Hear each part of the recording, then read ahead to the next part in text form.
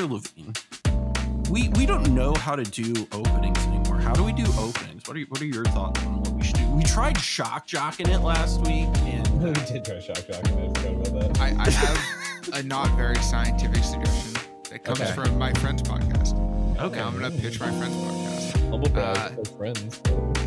Friends. So my friend runs a Pokemon podcast called Experience Share, and they have two hosts, host and co-host kind of thing. And sometimes they bring on a third person. Throughout the season, they bring on guests. So it's always kind of the same structure of one of them introduces, I'm so-and-so, and here's my co-host so-and-so. And today we have so-and-so, and then so-and-so usually tries to say hi, and it's awkward because that's always awkward. And then they just go into it, and they just Band-Aid kind off, of like what we're doing right yeah, now. Exactly. Yeah. Just Band-Aid off. Oh, so really, the suggestion here is do nothing. Do nothing. Yes, I agree. Do exactly what you've always done. It's perfect. Just Band-Aid off. Start the show. I don't know. I really liked the shot jock stuff last week. I thought that was really will fun. say within the most love and respect to you, Michael. I think that I like shock jock better than I like Band-Aid off. Like, welcome everybody to the Mind Sculptors. Okay, here's in lieu of Michael being on the show and Michael being our like innovator of like Flash Heliod, right? I say we flash in the intro at a place where it's not supposed to be, right? So that's perfect. That is perfect. Very good. We need to do it on somebody's end step. It's perfect. That's amazing. Yeah. Like we're on top of somebody's point. I mean, I was gonna say, right as we're about to get to a really good point, just be like, everybody. So what you're saying is we need to like we need to like tenant this. So like the beginning of the show is actually like in the middle of the show somewhere. Yes. Oh, okay, yeah. So right now I would be like, hey everyone, thanks for watching this episode of the Mind Sculptors. While you're here, make sure to hit like and subscribe and check out our Patreon where you can get some really cool perks like our Patreon exclusive Discord. But that would be the end of the episode, right? And this is where we start fucking with them. This is all about time again. We're back on the it's all fucking time. Is this just a Doctor Who episode? What's going on? This keeps happening. We keep turning fucking episodes of the Mind Sculptors into time-based humor, and I don't know why. I'm a big Doctor Who fan. I'm fine with that. I think Sam is right when Sam said that we should have named ourselves after Teferi, and honestly, I think that he was just right. Yeah. Like it just in retrospect, the Time Revelers. The Time Revelers. I do also really like the idea that when we finally get to the spoilers for Commander or the Doctor Who Commander decks, we should just like make no time jokes the whole time. Just like we're like, yes, this is a Time Lord. Good, yes. Yes, this is such a refined magic card. Oh my god. Ian, as an ambassador, do you have any opinions on Universes Beyond? Oh my god. No. I've already made my opinions clear on Twitter. I think it's a fine product and we're gonna get used to it. So that's okay. I like it. I'm not gonna lie. I'm really excited about the Final Fantasy one. Final Fantasy one really got me. I literally was at Gen Con when they spoiled the Fallout thing, and I squeed like a little fucking pig. I was like, wee! Like fucking. I just think all of them are gonna be fine. Yeah, I don't really understand the problem. Is anyone offended that they have to cast the One Ring? Really? I think there was a point where like it was like once again Fortnite and Transformers were like the ones that I was like, oh come on, like really, and then. I just fucking got over it. It really did. I just the ones for me were Walking Dead and Stranger Things, where I was like, this is like bizarre. Like Fortnite and Transformers to me, I could like wrap my head around it because I was like, all right, it's gaming, I get it. But like Walking Dead specifically, I was like, this show has been irrelevant for like a while. It was like, it was weird that they did it with the timing. Like it was like bizarre with the timing. Stranger Things was fine. I just like don't like that show that much. Sure. You cannot enjoy an IP. Like, that being said, like it's last night, my friend's son came over. He's 16. He wanted to play Magic because he doesn't get to play that much Magic anymore. I was teaching him to play Legacy because that's what you do with a kid who only played casual Commander. You know, yeah, you teach them to play one of the most complicated formats in the game. But he hadn't seen any of the Lord of the Rings cards yet, and he really likes Lord of the Rings. And he was like so pumped about the Lord of the Rings cards. And then he starts going about how he really wants to collect all the Transformers cards.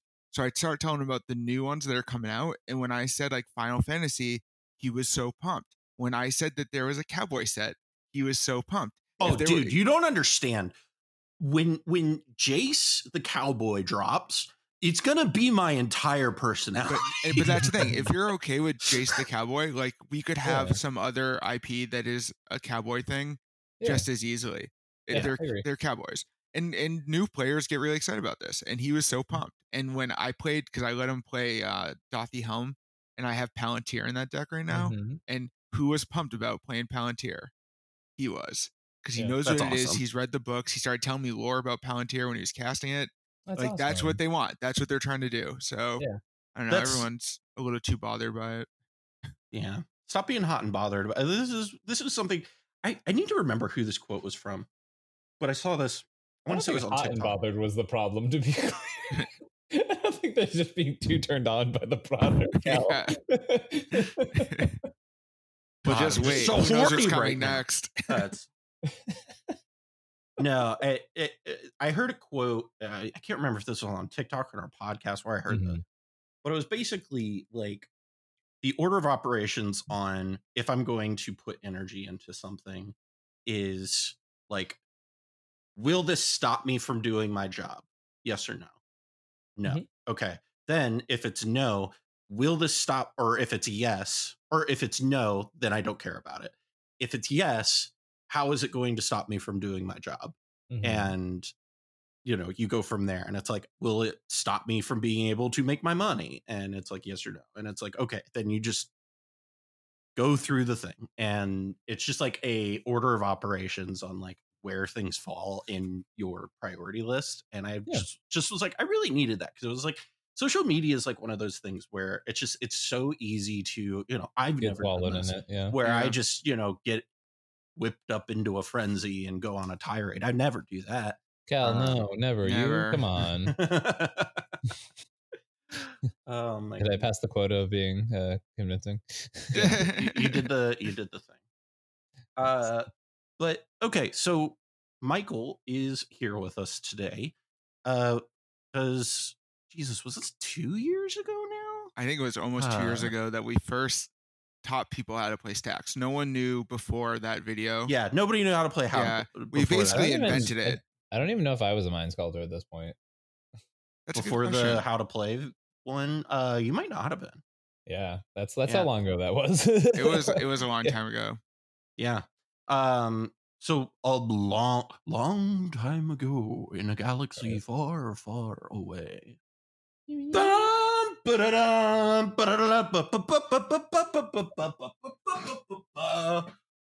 How to play Stax.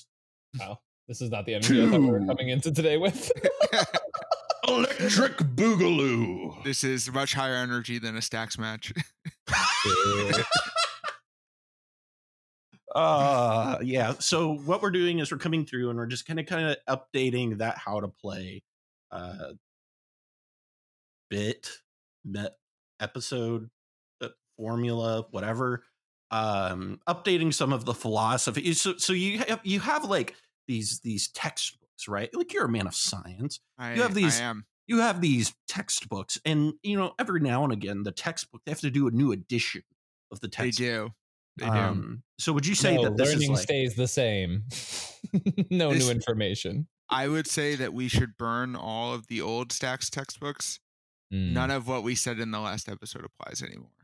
So like 12K of you who listened to the last one, you got to listen to this one now. Yeah, there's no other choice. Yeah, you have no choice. It's required reading. When you go to Dr. Delene's class, he is not going to allow you. You will not be able to use volume 1 of how to play Stax. You have to use volume 2, because volume 2 is the only one that has the updated information. The other one is outdated and Luckily, unusable. volume 2 is actually a free PDF that you can get off a website online. And it is. Unfortunately for me, but yes. You can rate Michael on Rate My Professor as well. So, okay. So let's go through some of the stuff that we talked about last time. And we talked about broadly in that original episode of what is a Stax archetype. And, one of the things we kind of brought up with that was Stax archetype plays effects that break down the avenues exploited by unfair strategies. They therefore force other decks to play fair match. Man, I can tell Charles and Cobble wrote this fucking outline. Yeah, I wanted to make this comment. It was so well structured last episode for a Mind Sculptors episode because it was Charles and Cobblepot just philosophizing. But yes. I'm a little more chaotic than them, and that's why we did not make any edits to the show notes from 2 years ago. We took the show notes and we're just going through and saying this fucking doesn't apply, baby. So okay, here's what I want to do. Ian, what broadly do you kind of see Stax as like an archetype? What how do you kind of define? Yeah, I mean, so like the word is sort of bastardized, I think, a lot. Yes. In the same way that the definition of what farm is sort of bastardized throughout cEDH. So like I've had a bunch of legacy players come up to me who are like learning the format for the first time and being like, oh, right, but why doesn't anyone ever say hate bears? I'm like, shut up, it's the same thing. You know what I mean? So like, it's Stax in a nutshell. When you're hearing a cEDH player talk about like the iconic Stax archetype, to me, it is, as mentioned, like the implementation of proactive, disruptive pieces that allow the game to slow down to a pace that you can basically take advantage of and break parity on. And, there's obviously conversations about the definition of breaking parity in Stax archetypes, but Charles isn't on this one, so I'm not going to get into that argument. We don't need to get that lost in the sauce. For me, there's even there's a very clear breakdown nowadays in my mind of Stax decks in cEDH. Yeah. There's good Stax decks and there's bad Stax decks, and that's what there is. And so what you're saying is there's winners and kingmakers. Yes. Well, kind of. There's Stax decks that have a plan of how to win, and they play cards that stop other people's plan while facilitating their own. Yes. And then there's people who are like, what if no one plays Magic, but I don't play Magic either? My deck doesn't really do anything. Yeah. Let's play for 3 hours. I mean, straight up, I think Cal actually upsettingly described it perfectly. There are winners and kingmakers. Right? Like that is, and don't get me wrong, like I started out playing Stax, like not knowing the best about the format, or like not, knowing every single micro interaction, every niche moment, right? But I knew I was a Stax player at heart, and I knew that it was an archetype that I enjoyed that I didn't get to exploit in regular Commander, right? And it was one that I had to stray away from, even though it was an archetype I very much enjoyed as a games player, right? So then there's this niche of like, oh, but you can play your Grand Arbiters in cEDH, right? You can play your Winter Orbs and the Blood Moons, and the man's not going to hold you back when you're playing those here, right? But like, the thing is, that's the man. Well, I mean, I don't know. People are fucking corny as hell. But like, listen, Scott Larrabee won't come for you in cEDH. I mean, honestly, that is like a mentality I've heard people express, right? Yeah. And it is tough because it is the place where you can manifest that, right? But then there's people who come to tournaments, and these higher level events, and they don't really have the ability to think 3 steps ahead, which is what you need to do as a Stax player. And it's not like saying that they're unable to do that in a vacuum, right? It's just like they haven't had the experience of doing so. They're not so aware of what the meta is doing that they don't know that this silver bullet piece is actually impactful in this pod, whereas the other one would be impactful otherwise, or the way that this player is actually tapped 2 lands, and if they had a dockside, it would be out already because it would make 7 treasures, right? So instead, I'm not going to play around a dockside. I'm going to play around the other piece that they have that's going to go grab them at dockside, right? All of these thoughts you need to have as a Stax player. Yeah, you can't it's just honestly say like slam Galaxy Stax Brain. piece. Yeah, because like in that's the bad Stax decks are structured such that every turn is slam Stax piece. Yeah, and there's no other plan. Did you guys forget about the winning the game part? Right? Yeah, and I'm gonna say, like, when people started playing that Timna Kamal deck, I was just like, miserable. Come on. Miserable like it's miserable. And I get that, like, in some abstract sense, Kamal is a win con. Yes, your 8 mana creature is a win con, but like that deck was really just repeatedly slam Stax pieces, and that's not a winning strategy. Yeah, and it's really hurtful to new players when they see people playing that deck and they think this is a Stax deck, because they get the worst habits they could possibly have. Yeah. Or there's another illusion that I think a lot of people have nowadays, and it's especially bad in the current meta, and it's one of the reasons why Winota is performing quite poorly, which is like, because you've resolved the Stax piece, that means you're okay. Yeah. Oh my God. That's my largest qualm, I think, with Stax in the meta right now, is because people assume like, oh, I've resolved a single rule of law. No one could possibly have a piece of targeted removal. And you're like, what? Yeah. And that's a lot of why I rebuild Heliod so drastically, because I basically realized that it's more of like a protect the queen type situation with Stax. You need to either have two of the same pieces, or you need a piece plus a way to protect that piece. Exactly. There's no way you can ever there's no piece in the entire game right now that is so powerful that if you slam it, no one's ever going to be able to deal with it. Yeah, absolutely. And I think when people started thinking about decks like Turbo or Rule of Law, this was the thought process. People were like, I'm always going to mulligan to a Rule of Law. And it's like, and then they're going to remove it, and then the next person's going to win. And that's going to happen every single time. Turns out that is exactly how it worked every single time. Every single time. Also, here's another one out there for everybody. And I know we say this every time we talk about Stax, but for some reason, people are incapable of learning this lesson.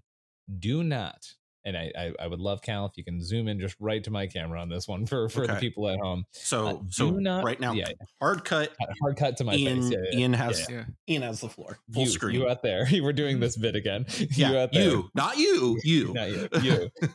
No, actually, everyone. I'm not excluding anybody from this one. Do not remove a Stax piece unless you can win the game. Yes, please. Oh. If you're not winning the game, don't get rid of the Stax piece, because you know who's going to take advantage of that? The person who didn't expend a resource and who no longer is locked under a Stax piece. Yes. That's why Touch of the Spirit Realm is so good. That's why that card is insane, is because it removes a Stax piece for a turn. Yes. Right? Or a flicker something, obviously. But like, that card is so good because it's like, oh, I want to cast my commander. Boop, goodbye, Dranith. Oh, hey, it's back. Look at that. And now I'm helping you out. Your resource is back. I would never dare to remove it fully. Right? Yeah. I mean, it's one of those things where you and I have talked about this on the podcast a lot recently. Yeah, where we're just going to keep saying it, is people need to get used to playing under Stax for a while and just kind of be like,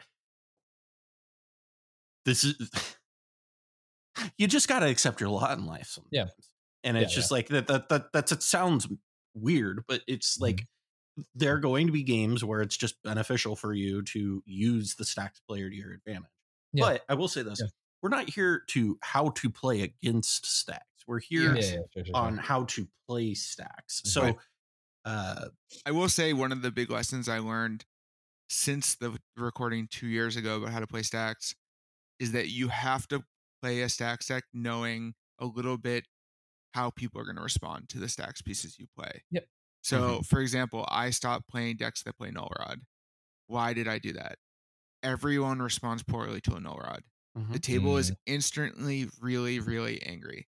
And what I kept seeing was that people would not hold up interaction on their turn. They would use all their mana to play mana rocks that didn't do anything, because they were just like, well, I'm going to develop. No one can do anything. And then someone would do something. Exactly. And they would have no interaction up.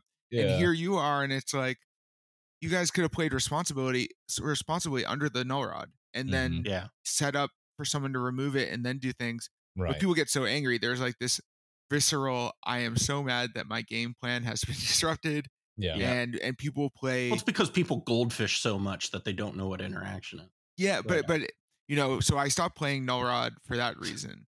And there's other cards like this that I stopped playing, and I think in general in 2023 are bad Stax cards. For example, Thalia. Thalia, one of my favorite cards, is a bad card. You know why? That's heartbreaking. No one holds up interaction when Thalia's in play. Thalia means I do some dumb, inconsequential thing on my main phase, and I pass the turn with no mana. And a lesson I have learned, and it's a lesson that all these Turbo, Mardu, Summer people have learned, is that in cEDH, if you want to win the game, you sometimes have to rely on your opponents to interact. And Stax players, that means you can't stop them from being able to interact, because they're going to do dumb things. You tax them, they're not going to hold up interaction. That's how they deal with it. This is something I talked about in that episode with Charles, where Charles and I had a disagreement about this, where I said that very actively when I'm building my decks. I kind of build my decks assuming people are going to play like idiots. Because you should.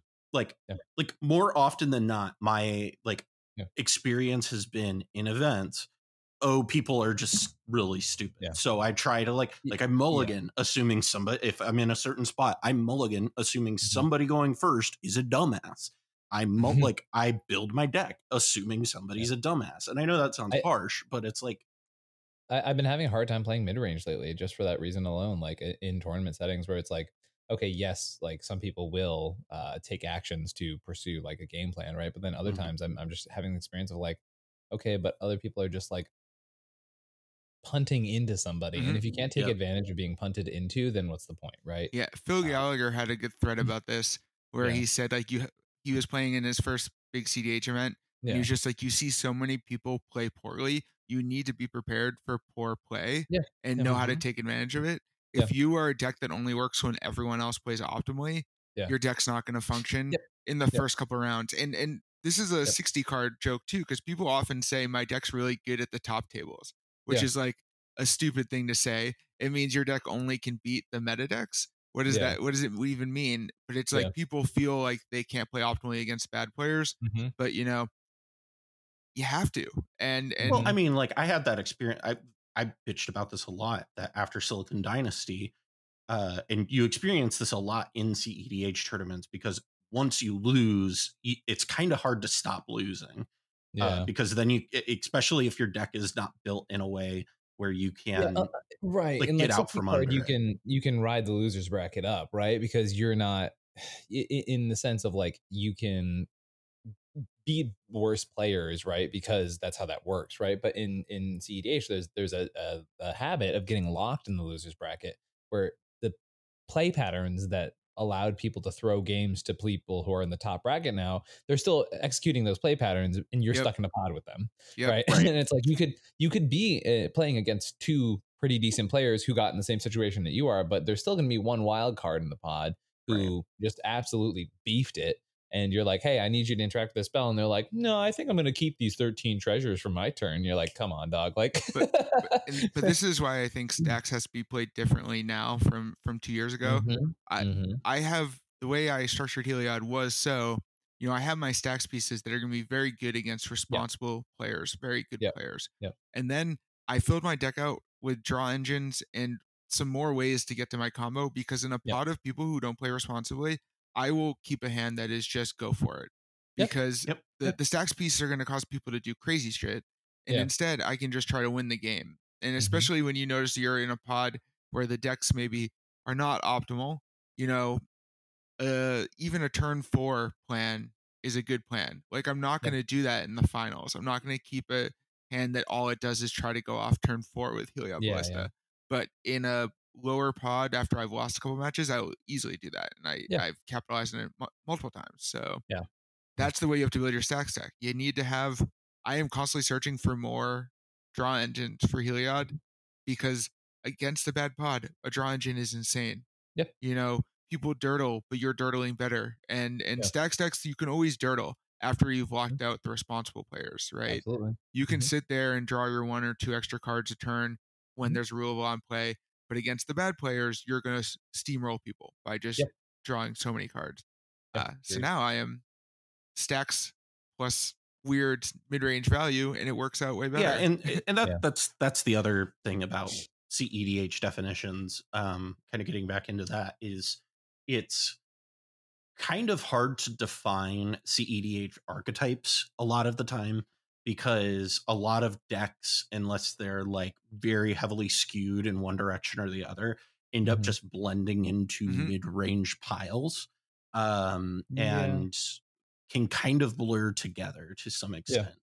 Well, I mean, if you think about it, like in any other format, if you look at the amount of counter spells that are in blue farm, someone would call that a control deck in this format. And like, it's an argument, and I don't think it's like technically an adverse one if you look at the amount of interaction in a deck like Blue Farm, but it also has the speed of being a turbo deck, right? So like Yorion decks in Legacy have the same number of counters as some Blue Farm decks. And they're like Yorion control decks. So we definitely have decks that are less pure than the definitions that you would use in a 60 card format. Agreed. Yeah. And I honestly think that I enjoy the moniker of like commander win condition way more than I enjoy like X stacks, right?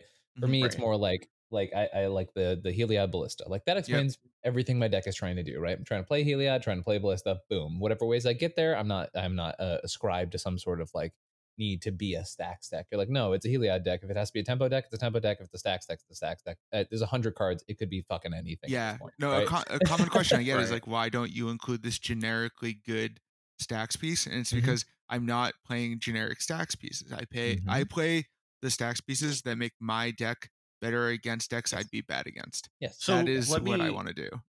Let's ask this question. Yeah. So if we're looking at, because previously we had talked about, here are the types of Stax pieces you would want to play. You would want to play a Dryneth Magistrate. Depending upon there, and this is in the text, efficacy of a Stax piece, which is a word that the three of us would never use in writing a script. The more digestible things are, I think, the more useful the episode can be, for sure. Yeah. But so, what are the types of Stax pieces that you are looking at playing these days? Because obviously you've talked about how you're not playing Stony Silence. Yeah. Or Null Rod, whatever. It's fucking same card. Like what are our thoughts on Rule of Laws? What are our thoughts on, Torpor Orbs and Chalice and all of those things? I have my thoughts on all of those things. I guess for Michael, what is the Stax pieces you are prioritizing now versus 2 years ago? I mean, definitely Rule of Law. The great thing about Rule of Law is they keep making the same mistake and printing more of them. So now, for those turbo Rule of Law lovers, you really, a lot of hands have Rule of Law or Rule of Law adjacent effect. And that effect is generically powerful against the things people are trying to do. Everyone wants to jam an Underworld Breach. And this shuts off Underworld Breach. It literally says 2 mana, put Underworld Breach in the graveyard because you can't do anything after it. So I think as long as Breach is the most powerful thing you can do, then Rule of Law is the most powerful thing you can play as hate. But cards like Thalia, gone. I've canceled Thalia completely. Yeah. I never really was a Tangle Wire guy, and I don't think I'll ever be a Tangle Wire guy. Winter Orb, Static Orb, those they don't.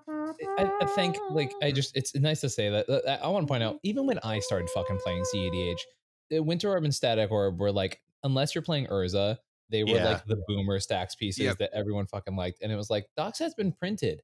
Like, why are we still pretending this card is good? Yeah, exactly. It does barely anything. But even like Chalice, I had a Chalice in my Heliod deck for Baltimore, and the night before I was with Mike Sad and Charles, and we were talking, and I was saying how I wanted to fit a Touch the Spirit Realm in. I didn't know the cut, and like we were all looking at the deck, and we instantly just like Chalice, like Chalice on 0 stops LED, so Underworld Breach is also shut off, but like it shuts off my stuff. I don't want to shut off my own spells. I need to cast my spells. Chalice is like it's so symmetrical. It's insane. It's so good, but it's so fucking symmetrical. And as a Chalice player in Legacy, I play Chalice in decks where it barely affects me. I hate like the big tension in mono black decks is that you're a Dark Ritual deck, but you want to play Chalice, and it's like because it sucks. It sucks to have a Dark Ritual in your hand after you have a Chalice and play on 1. And even in Legacy, where you can sculpt your curve so much easier, right? Exactly. Like think about like if you're trying to play around a singleton in a 99 card deck in cEDH, it's just not going to happen. It's just not going to happen. Like, are you always chalicing for 0? Like that sucks. Yeah. And then like what, you're going to hit off 1-drops, so you're like, okay, my Deafening Silence is gone. My Swords is off. My Swords, right? There's silence. Like, are you kidding me? You're going to shut off all these brilliant pieces. Yeah, well, exactly. And this is a thing that I think is really important to point out, is I think that as more of these pieces have gotten printed, the more the curve has come down. And so like this was something you and I have talked about before. I believe it might have been Oko when I was playing Arda and Silas, where we tested playing ad nauseum in it because we looked at the curve and we were like, shit, this is like 1.5 or some shit. And then we like tried ad nauseum, and it was like, oh, this just ad nauseous like ass. And it's like curves these days are just so low to the ground that it's so hard to chalice on one or two because you're shutting off like all your own cards, all everything. Yep. It's not like you're an Ancient Tomb deck. You are. I have one Ancient Tomb in my deck, so you can't play like a Legacy Stompy strategy. You just can't do it. And unless you have like an inherent piece in the command zone, or you're playing like a Razzacat style deck where you're just like, oh well, whatever, I can sack my own dudes. Like, unless you're doing that specific thing, asymmetry is the most integral part of Stax, I think, and especially in the current meta. Like you just like we are not in a place where you can afford to fuck around and find out, because the one turn you fuck around, you lose. It's like the game is too efficient nowadays. Think about a card like Dihada, right? It is a 4-mana commander that immediately refunds itself. Immediately puts cards in the graveyard and refunds itself as soon as you cast it. People can cast this shit on turn 2. And you're trying to tell me that you think you have time to tap out for a chalice on one? Like that's not the game we're playing anymore, right? Like, well, I mean, even decks that are playing like Tivit, right? Like Tivit comes down. Tivit effectively costs 3 mana because it comes down and immediately makes at minimum 2. So it's like I have played several games in the past year and a half where not having a turn 1 piece of interaction did lose me the game. And I'm not saying that's every game, right? But like that is a real factor, right? Like I'm having trouble playing mid-range decks right now because of how slow they are. So like we can't afford to be like mana dork passing in our Stax decks unless our turn 2 is so efficient, right? That's why I stopped playing Rocco. Mana dork pass is so bad. It's so bad. It's tough. It's not like Orcish Bowmaster's bad. It's like it's generically bad. It is not a good play pattern that you want to be involved in. And there are pieces that make up for it, right? Like even when I was playing Jetmir, right? Like there were many turns where I was still able to like Mandork pass double sack piece, but it was because I was able to be like Hushbringer Root Maze, and then your opponents were like, I can't deal with that, right? Like that's a whole different level of tempo, right? But if you're following up with like a single interaction piece, like it's not going to work, and especially if it's a sorcery speed one, that's like a whole different beast. Yeah. So now all those cards that are symmetric that don't really stop people from winning, they have to come out. If it doesn't stop people from winning, it has to be a very powerful asymmetric piece. So like Drannith's always going to be there. Drannith stops people from winning, and it's so powerful. Even when you're against 3 blue farm players, you know, they don't need the commanders, but it shuts off their breach. It's generically good. Those are okay, but Thalia, you're going to tax your own spells. Cast Thalia and no longer holding up, you know, silence or something. That's crazy. So I mean, this is why this is where I think this is interesting. We didn't talk about these types of effects in the last episode. Wow, this is to give you an idea of how long ago this episode came out. We were talking about Hull Breacher in this. Hull Breacher was legal. That's how long ago it was. Yeah, and now we got Orcish Bowmasters. Now we got Bowmasters. Same card. but like a card we didn't talk about that I think is probably one of the best Stax pieces in the format right now. Blind Obedience. Blind Obedience has always been good. People who didn't play it was so silly. Though. It's like significantly better now than it was 2 years ago. It's always been good, but right now it's like, because people are just like, their dockside boners are popping, and that card just shuts them off so hard. I mean, I've always played it because I was playing Heliod, right? So it has this incidental value where you have like a whole other reason to play that card. It gains you life. Chips in the, but like Artifacts when to play tapped has always been good. It's like Root Maze is good for a lot of reasons, but the Artifacts when to play tapped part of Root Maze is like really good. And the other thing is, creatures coming to play tapped is actually a relevant piece of text on a lot of cards these days. Why? Because people get killed in games now.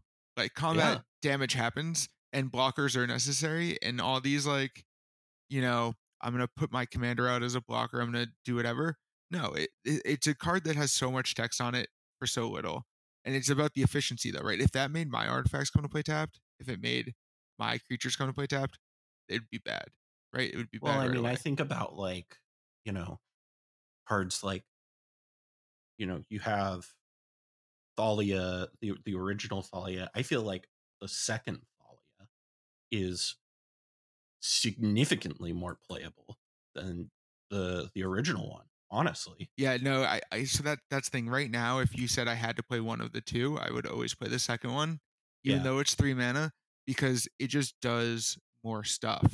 It stopping people from playing lands untapped is very powerful because everyone sequences their turns so tightly.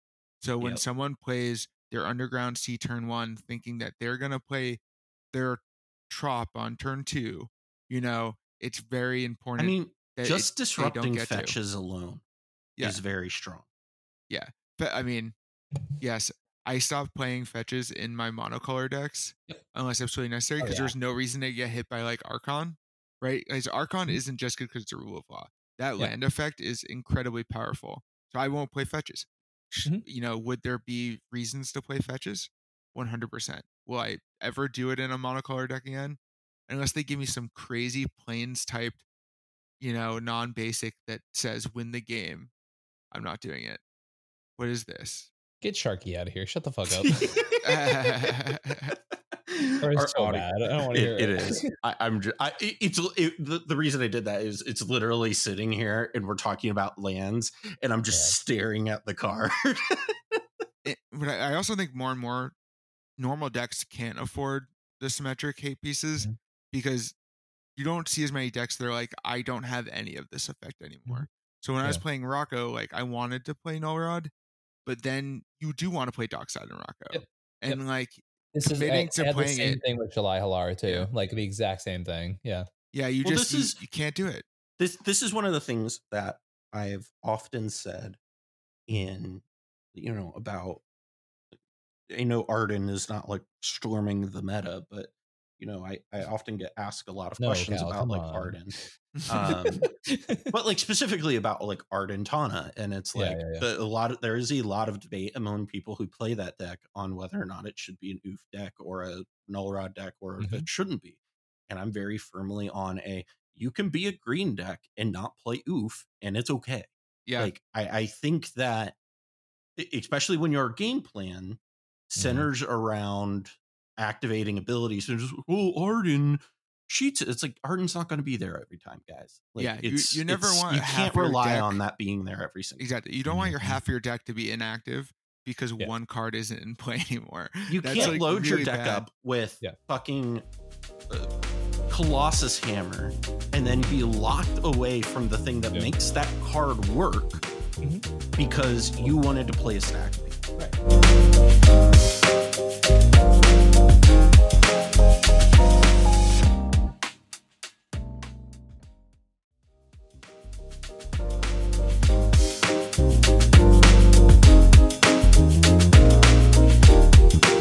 But what you can play instead, fun fact, is Rootmaze and Blind Obedience and Manglehorn, and all of those things are perfectly fine. Yes, they are perfectly fine for you because your artifacts entering tap does not matter. Doesn't matter. Does not matter. Hammer is still good. Fun fact. I mean, this is why I won't play, for example, Torpor Orb effects. So me and Chief at the Mono White Discord have argued about this for years. I could play Torpor Orb effects probably. Why don't I? Because I have cards of the ETBs that are good cards, and I don't want to shut off my good cards.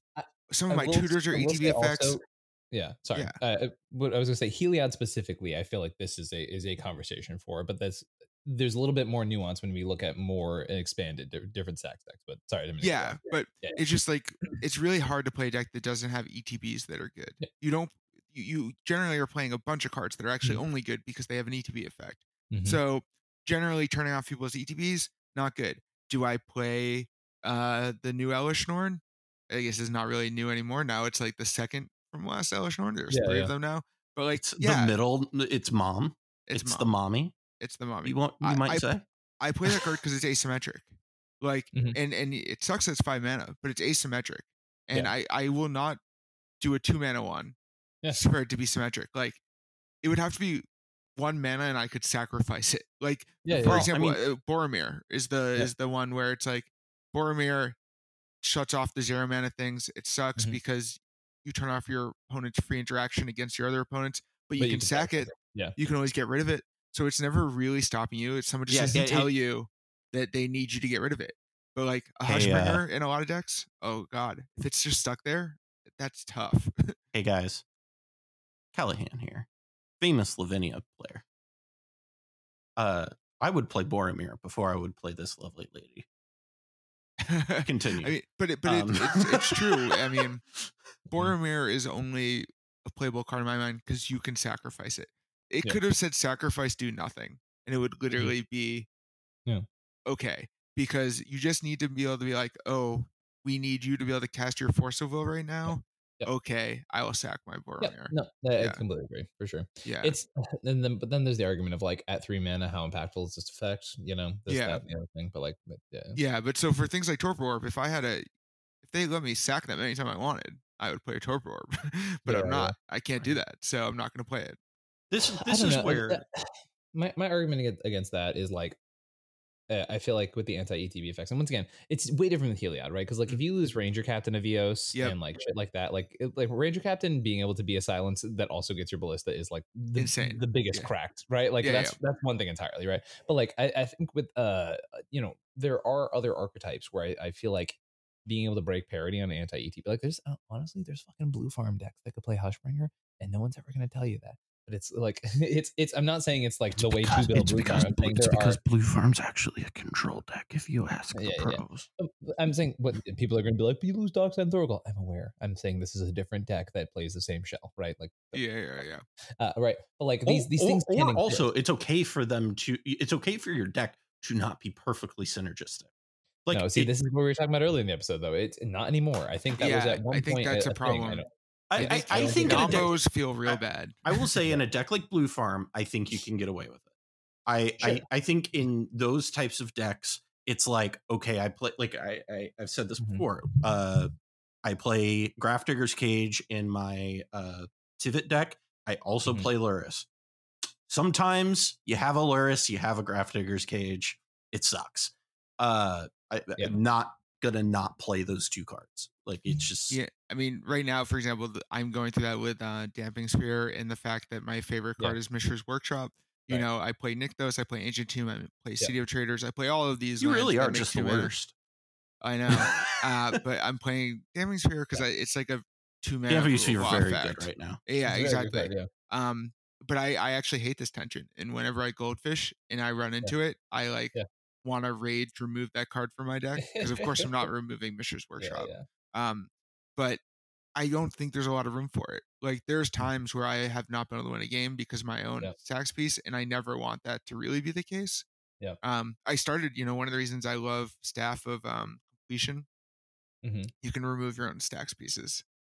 Because it's one ability that no one cares about is like it's like pay 1 life, tap, destroy a permanent you control. I have 100% destroyed my own rule of law so I could win on my turn. And I like that is a relevant piece of text, but I can't assume I always have that card. That's some big dick energy if I've ever heard it. I will destroy any permanent I control if it lets me win the game. Come on. But you don't want to have to rely on that. It's like what we were talking about with the Arnon situation. You don't want to rely on having Arnon in play, just like I don't want to rely on having Staff of Completion. And Arden's your commander. It's asking a lot. So I think Stax decks these days, every piece you have to be like, does this stop me from winning? What percentage of my winning lines, does it shut off? Now I'm playing Grafdigger's Cage and Worn Runestone with what do you call that card? We used to call it Tripod, but I guess we're not going to call it that every anymore. Time I hear, or no, it's not Worn Runestone, it's Worn Power Stone that I hear. Power Stone, that's what it is. Worn Power Stone I hear, and my brain hears it and is like, oh, that's a Flintstones character. But I'm playing the 2-mana artifact where it's like 2 tap, sack a creature, and you can get a creature with the same creature type. That's one more. Oh, Pyre of Heroes. Pyre of Heroes. So that's pretty good in Heliod because you have a lot of 2-mana humans. You can turn the Ranger Captain. And I play Grafdigger's Cage. Sometimes that sucks. And right now, I am still trying to find out if it's worth that tension. It's the same thing with Oswald. I play Oswald and I play these cards that don't let things come in from the library. But Oswald can sack them. So like for a long time, I didn't play Pyre because I have like the things like that are stop it I can't get rid of. So here's what I'm going to propose, because like I said, you're a man of science. So I want to provide a scientific. I just saw Oppenheimer, so I'm really feeling this. The scientific method right now. Michael, we really want you to build a nuclear bomb, is what we're saying. That's what it sounds like. Oh my goodness! So what I'm feeling with this conversation is that Stax is in a lot of ways like light. If that makes sense. Light can both be, or the tension in Stax can be both like light, how light is both a particle and a wave, depending upon how it is observed or whether it's not observed. And the point I'm getting at is that it can be both things. Right. But what things is Stax being? This is the weirdest tirade you've ever started off on, and I'm very excited. Okay, listen. What I'm saying is that both things can be true.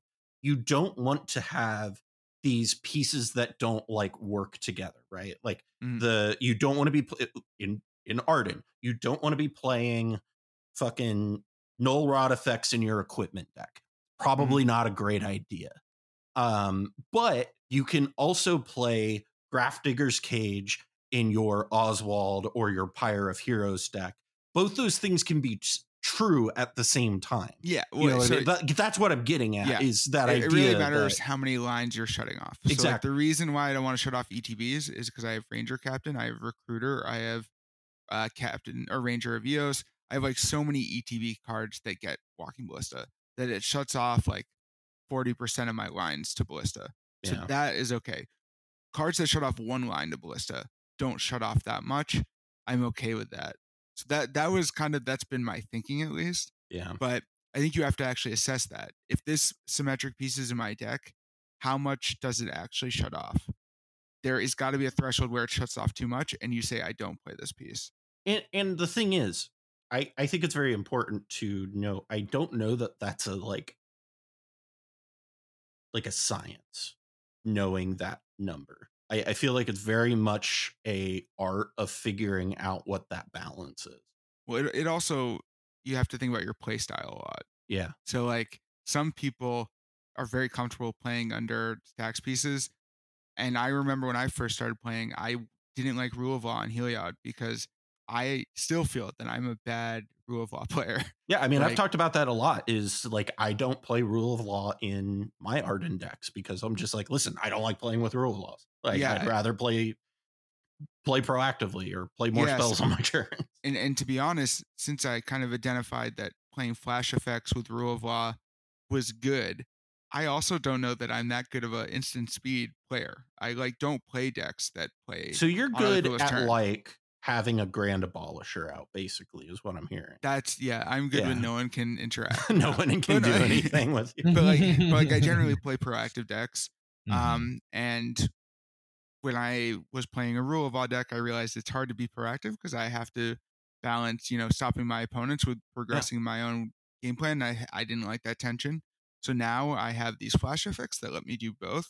That's really nice. But now I have to think a lot about when I do things on other people's turns and what turn I'm doing it on. Because there's 3 turns. It's not like when I play Legacy and it's like, well, I use this Force of Will on my opponent's turn.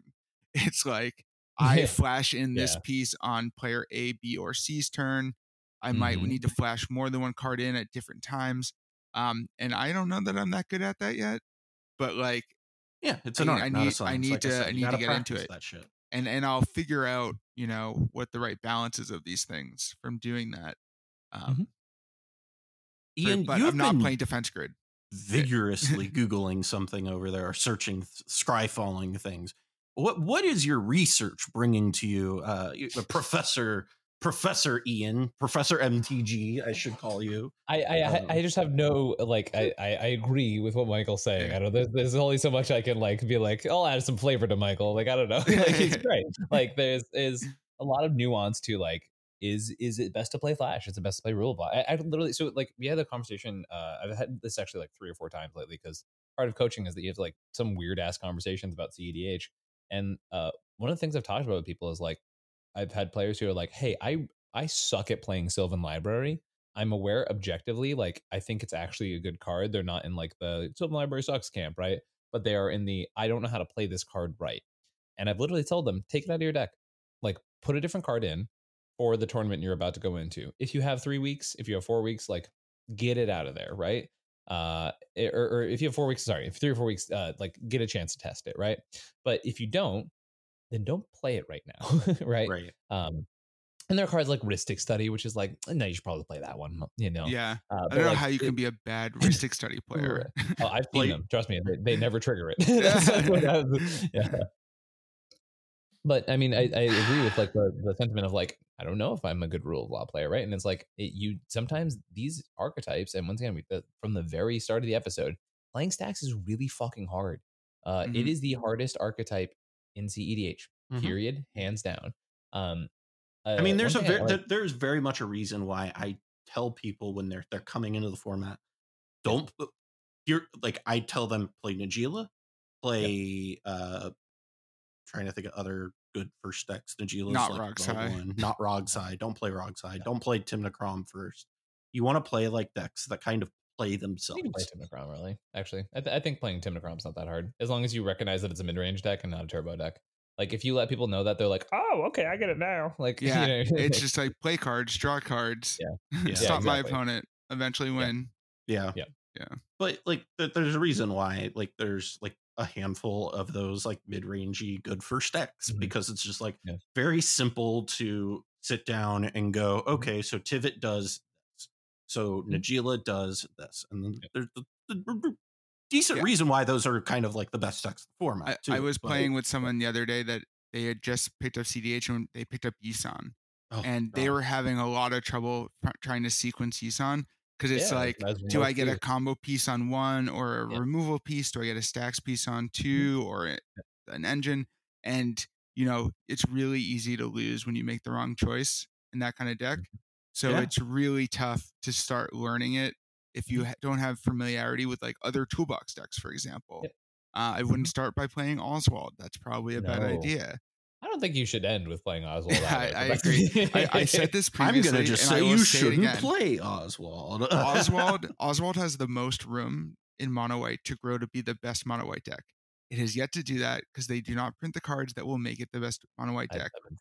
Instead, you just have to play a bunch of bad cards. And any deck that necessitates playing objectively bad cards is a bad deck. It's a bad deck. I think that you have to be like, does any format Magda, think this we're looking at you. Does any format think this card is good? If no format thinks this card is good, and I'm talking about even like the sealed environment it was in. Like if this card has never been good, it's a bad card. Listen, guys, 1 with nothing is not that good. Okay, you can't make it work. But you can't start with decks, especially that play a bunch of bad cards. I agree. And require a lot of choices. You can play, you know, what deck doesn't require many choices, and I wish people still played it. What are let me ask this. Wait, was that a question? It was a question. What deck requires almost 0 choices other than mulliganing? Godo? Yep, exactly. Start with Godo. You keep your hand when there's mana in it. And then like, let's go. And if you want to start and then you want to learn, because Godo, you can be much better when you start to learn better sequencing. You start to learn slightly better mulliganing. You learn how to read the table too. But the deck functions out of the box, right? And that's what you should start with. I've kind of considered building Godo because I love playing like equipment style decks like that. I know and you like, do. I love to just no like way. I mean, it's one of those things where it's like I love playing like the decks that just kind of go like, okay, I'm doing this thing, stop it. If you can't win. Cal loves Rogsai? Whoa. Okay, well, actually, I do like Rogsai a lot as this is where I'm gonna go on a slight tangent. I actually do really like Rogsai, and I do really want to play that deck, but I can't on principle. Like it's not any I can't play the deck because it goes against my morals and ethics as a content creator. I have a brand to stick to. Well, as the first person to ever get a top result with Rogsai, I don't think I agree with your morals and ethics. So let me ask you guys this. So, a few years ago, we might have looked at commanders that were good for, these sorts of decks. We think like Kenrith, right? I think Winota was around during the big rip to Kenrith Stax. Right. That okay. I was about to say, hell. But Kenrith is dead. I don't see people playing Kenrith anymore. Actually, there's been a lot of more tempo Kenrith lately, which is a change I was not expecting because I hate tempo Kenrith. I genuinely think it's like it. I don't know. I feel like it's always worse than Thrasios, and Thrasios is struggling right now. So like, what is it doing? I don't.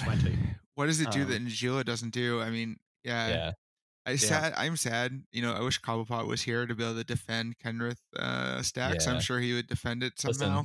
Listen, something Dubscape. I get it.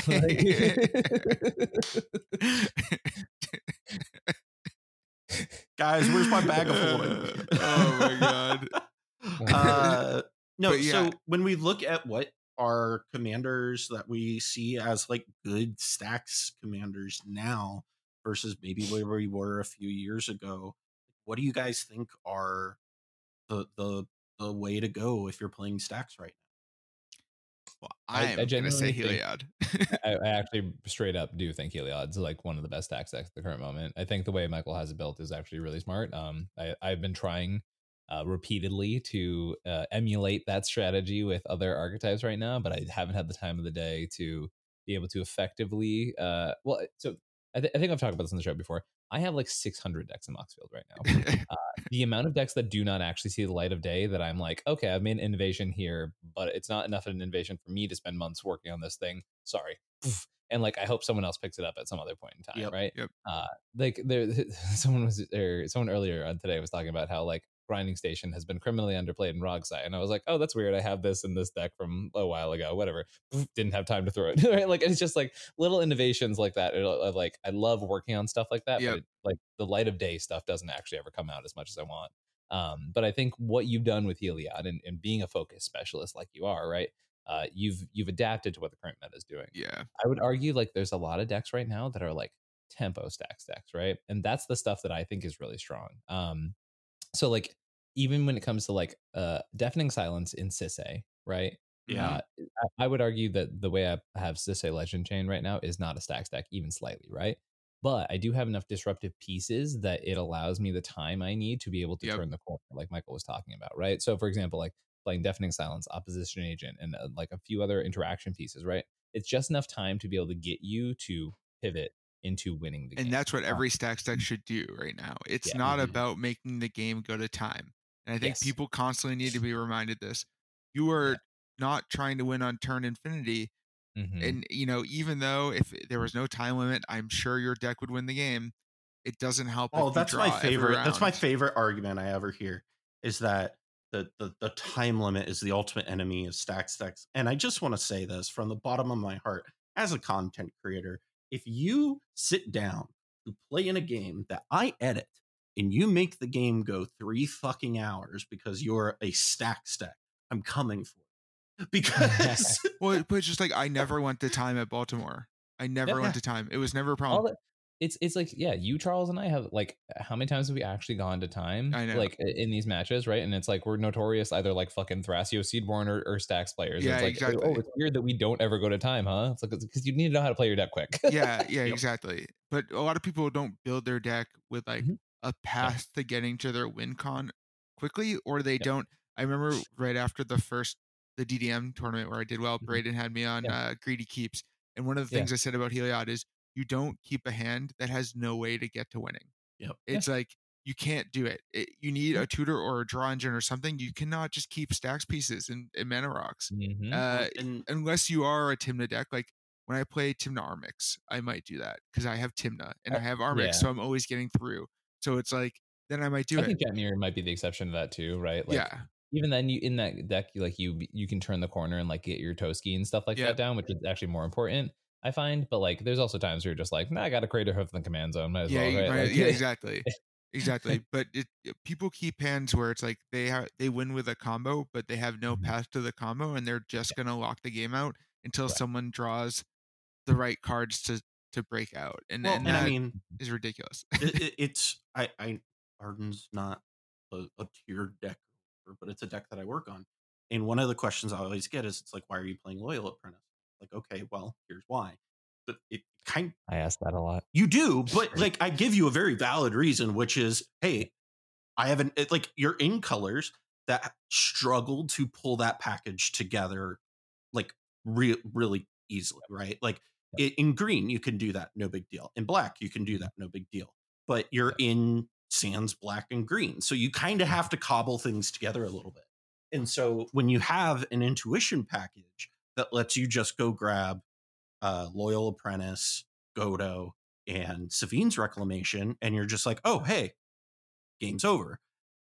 It fixes a lot of issues that your deck would normally have. So it makes Mystical Tutor a much better tutor in a deck like that than maybe it would be without that line. You know what I mean? I will say I am now at the point with Heliod where I don't want to play any cards I feel like I only play because I'm a mono white deck. Like I'm really trying to only play decks again that can play good cards. I have been infected by the Cabal Mind Virus. No no bad but, cards. I mean, like, I don't even, like, this is one of the things, and I think it's very important to say this. I don't know that the mind, it's a mind virus. I do think there is a lot of good things in, like, what they're saying and, like, thought process. But you have to really think, like, is this card good in a vacuum? Am I gonna draw this in a bad situation and it will do anything? Well, or I mean, is it just like the worst possible version of this effect? Right? Like, I mean, that's something I feel like I've been saying for a very long time. And this is something I've said about rule of law decks. And every time that I give, because frequently I do like little coaching sessions on like Arden decks. I have one guy that I talk to about it very frequently. And every time we talk about it and we evaluate a card, he's hard on, this is a rule of law deck. And I'm like, cool. So every time we evaluate a card, I ask him the same question is, are you okay with this being your spell for? Yeah, no, that's a huge thing. That's the question. Like, I ask that every single time. And if the answer is yes, then it's cool in the deck. If it's not, then okay, probably take that card out. That is how you need to be able to evaluate these cards in these Stax decks is like, if I'll say that's why the flash enablers are so good, because it's a bad draw for turn under rule of law, Mox Opal. It's not a bad draw under rule of law, Mox Opal, when you have a flash enabler in play. Yeah, exactly. And so that makes so much of the deck better draws, and that's been like a huge thing. And like the whole thing of like when you're doing your thing, is this card still going to be good? Is a huge question to ask yourself. You like cards should not be bad when you're doing the thing your deck's trying to do. Yeah, agreed. Yeah. Well, it's been a pleasure getting to talk Stax with you, Michael. I know that we previously had gone hours and hours and hours and hours, but I think this one will probably say we've got out a lot of good. I think this edition. I said volume earlier. I meant to say edition. Well, this is our DLC for sure. This edition of the How to Stax edition 2 or the second edition. Can I pause the wrap up here for two things? First of all, welcome to this episode of the Minds Culture. My name is Ian, and with me is my co-host Callahan. Thank you for joining us here. We have our lovely guest Michael Levine here to talk Stax. And then the other thing I wanted to introduce was, before we go, if you really want to get good at Stax, I think this is my hot take. Play Pokemon. Specifically, play doubles Pokemon VGC. Oh, that's interesting. Because it's all predictive and analysis, right? So, for example, Pokemon VGC or the online battling is double battles, right? So you send out two Pokemon at the same time. You start with a team of 6. That's what you like register. Like, hey, I'm gonna play these 6. Are you talking about the card game, or are you talking about talking about VGC video game? Okay. Console. Yeah. So VGC is important. So you register 6 Pokemon, right? You pick 4 and you pick the order in which they go out, right? And the entire game is like, what is my opponent most likely to do? How am I going to counter that? And how am I going to position my Pokemon so that I can then win this game, right? It's extremely heavy predictiveness. It's like you have a lot of mind games of like, okay, but if I go for this move, are they going to counter it by going this way, right? Not to mention there's typing, all of that stuff. It's really, really engaging and fun. But like, it teaches you. I remember like I was on a Pokemon binge last year, right before I played Jetmir at Chaos. Yeah. And I was able to, even though that was a 75-minute no turns match tournament, I was able to take a win conless Stax deck to the top 16 of that tournament because I had been spending so much time doing these predictive play patterns that it was in the back of my head, right? So not only do you have to pick what Pokemon you want to send in, the 4 out of the 6, right? You have to pick what order you send them in. And then you also have to be predicting, okay, what 4 Pokemon are my opponent going to send? And what Pokemon are they going to leave behind? Who are they going to send out first? What are the type matches going to be? And all of those things, right? So it sounds like, first of all, it's extremely engaging. I highly recommend watching. Wolfie. Yeah, I was going to say watch Wolfie, watch Aaron, Cybertron Zhang. Like both of those two are brilliant YouTubers. Wolfie is very easy to digest. It's kind of why he's like the largest, I'm pretty sure, competitive Pokemon player on YouTube, right? And sorry if I'm wrong about that to whoever beats him. But it's very easy to absorb. Are you okay?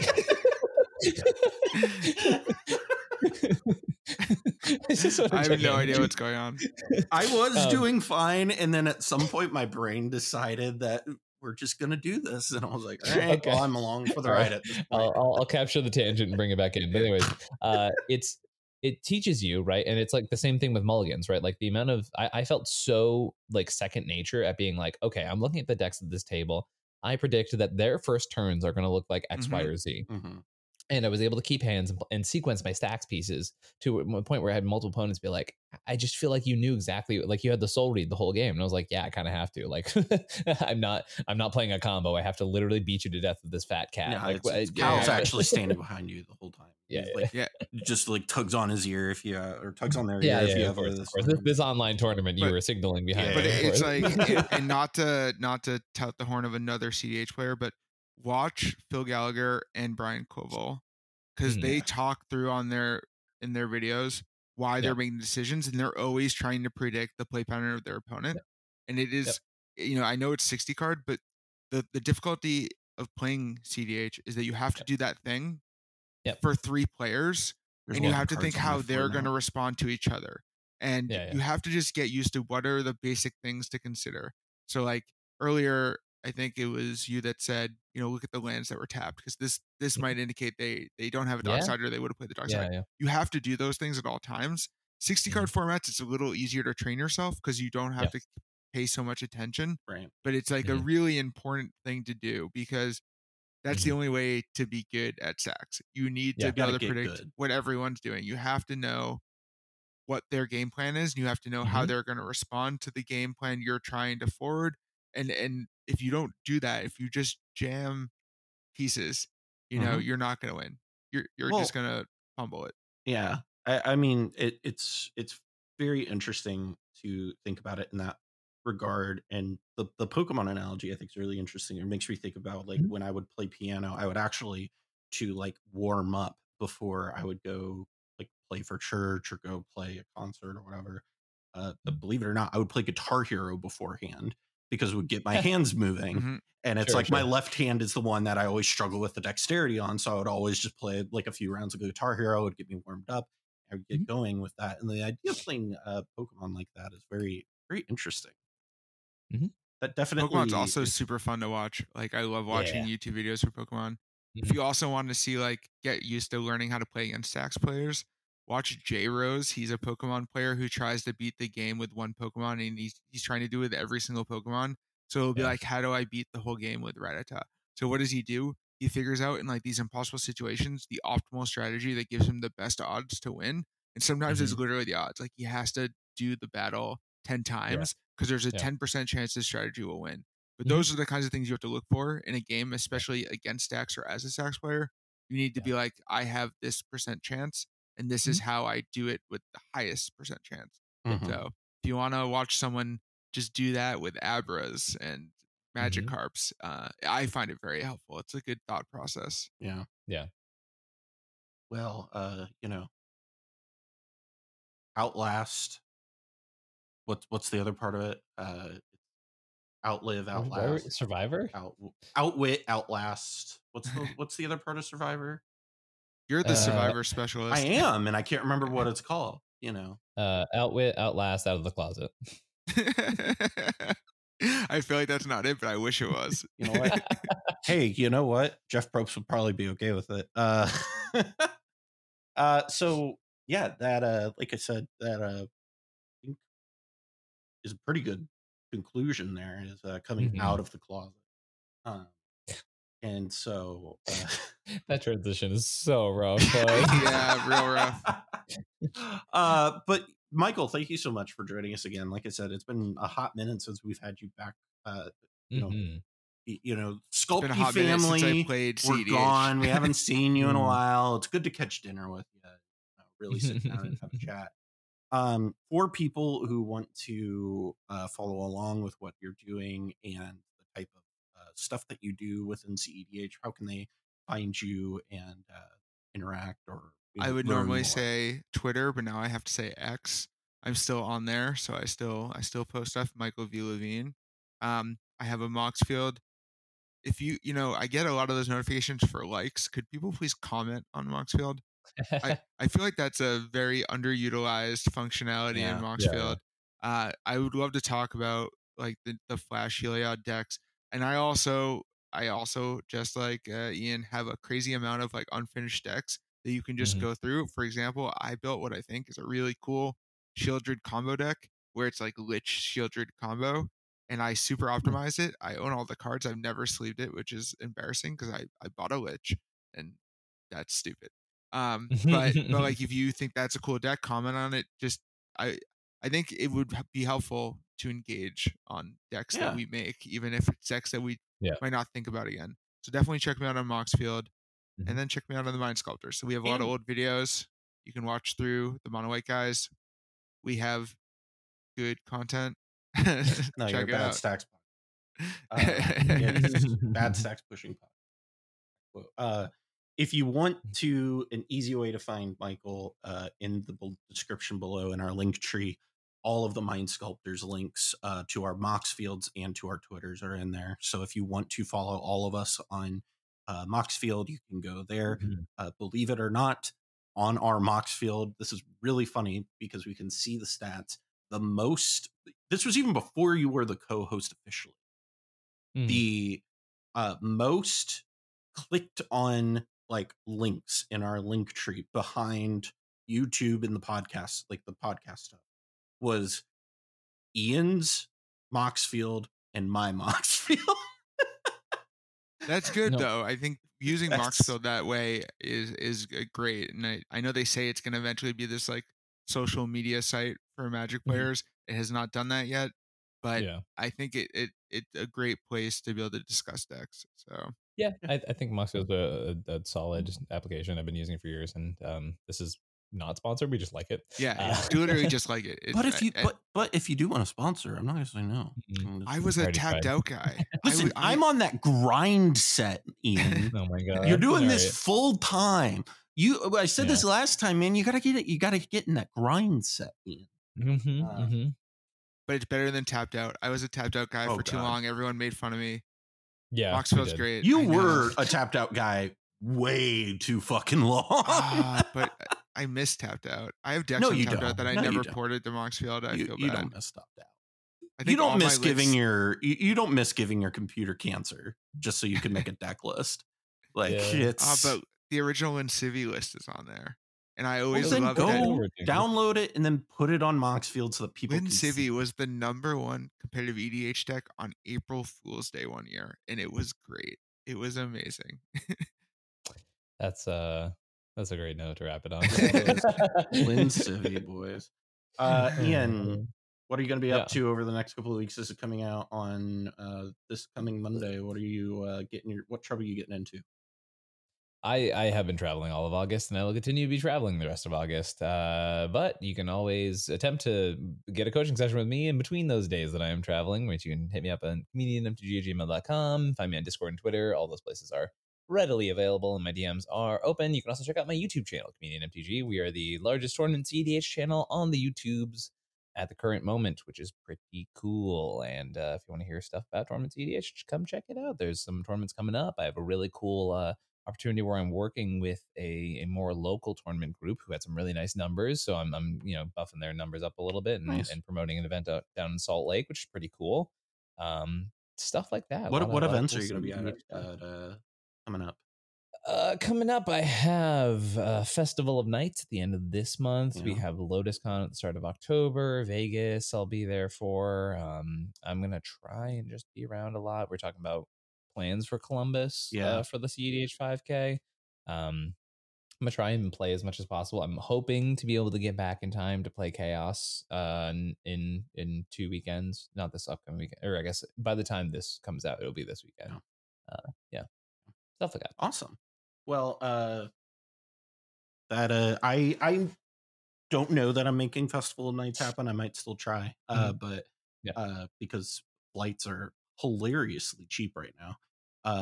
So if you want to see me come out to that, go ahead and go down to the Patreon down below and subscribe and all of that good stuff. We've talked about that enough on the channel already in this episode. But so last week I did a thing where we left the episode by reading a post from the r/cEDH Reddit. Okay. And so this is going to be our sign off. This is what I want our sign off to be is I have this discussion. It was posted 43 minutes ago. Best control mid-range deck that isn't Tymna-based Blue Farm or Winota.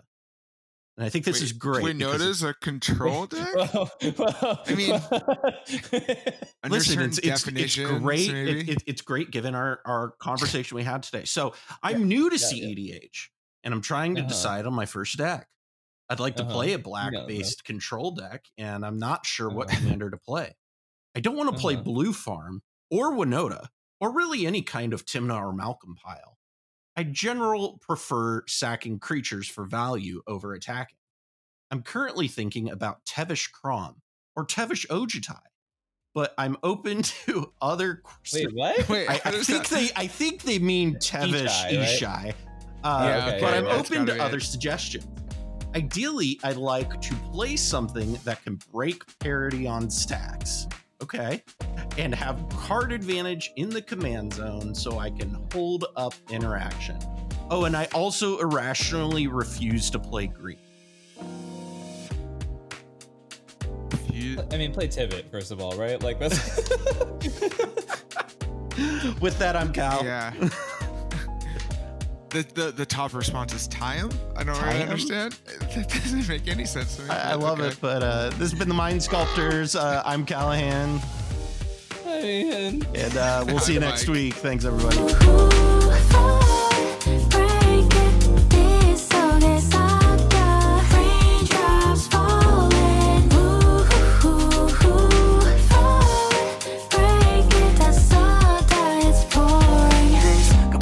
That I'm trying to keep, yeah. All these memories bittersweet, yeah. Gotta move, can't stay here no more. 여기 계속 있다가 나만 손해가 돼. Cause we can't keep making these rain clouds stay overhead. Don't wanna keep this going. Can't fix what's already broken.